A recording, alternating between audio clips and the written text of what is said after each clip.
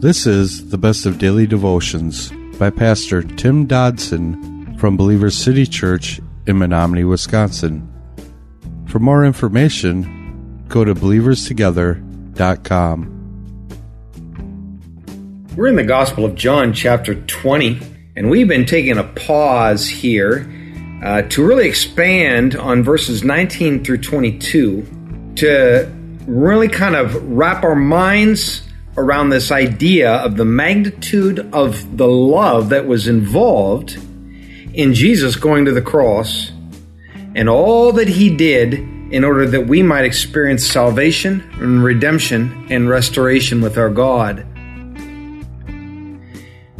And we seem, with many of us, I think, that we have a constant battle inside of us.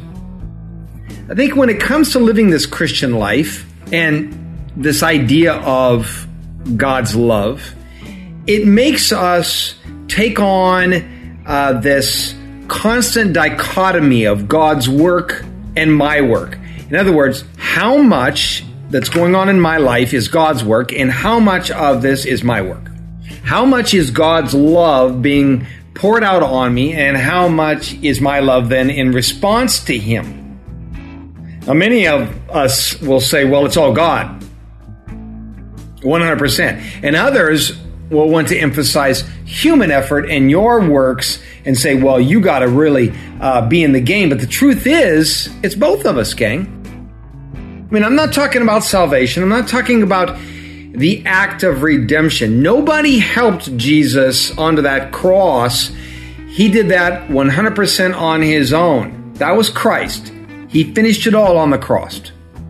However, to live the Christian life, to be a Christian, we cannot deny is not without discipline and human effort. Yes, God loves us explicitly, but no one's going to truly be a Christian unless they love Christ back in return.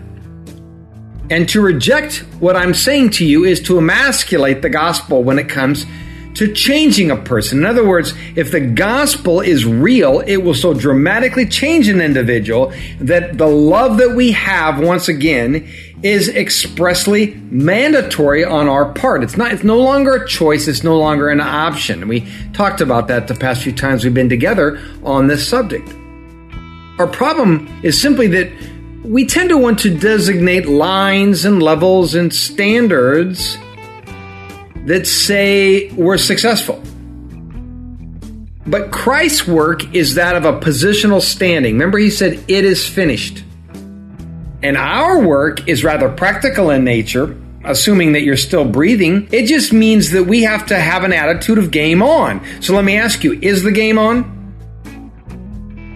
Because that is what matters, not some level of perfection. I don't have to, reach a 70 percentile in order to be in love. I don't have to have a certain amount of money given to the church or a certain amount of service or whatever it means that says I'm loving Him. It means I am engaged with all that I am.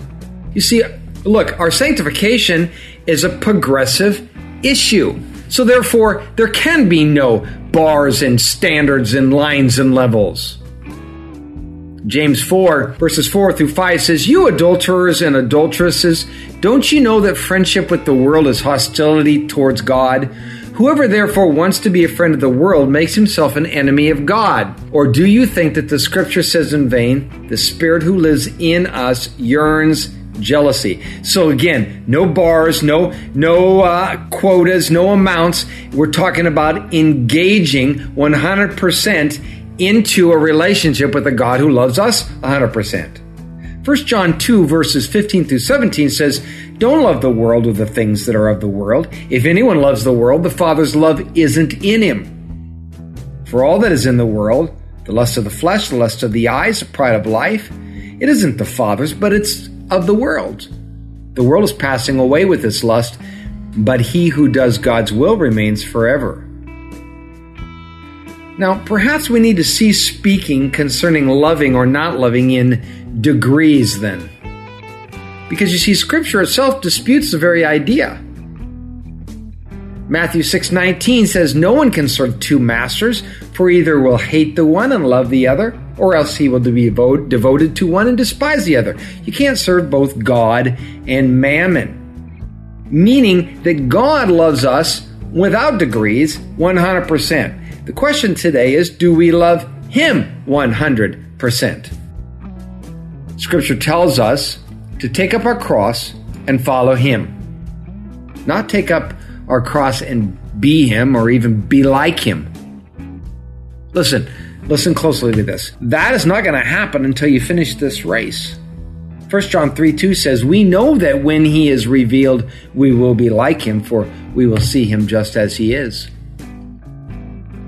Christianity, throughout the New Testament, is described in terms of a walk or a race. We are often so busy trying to be,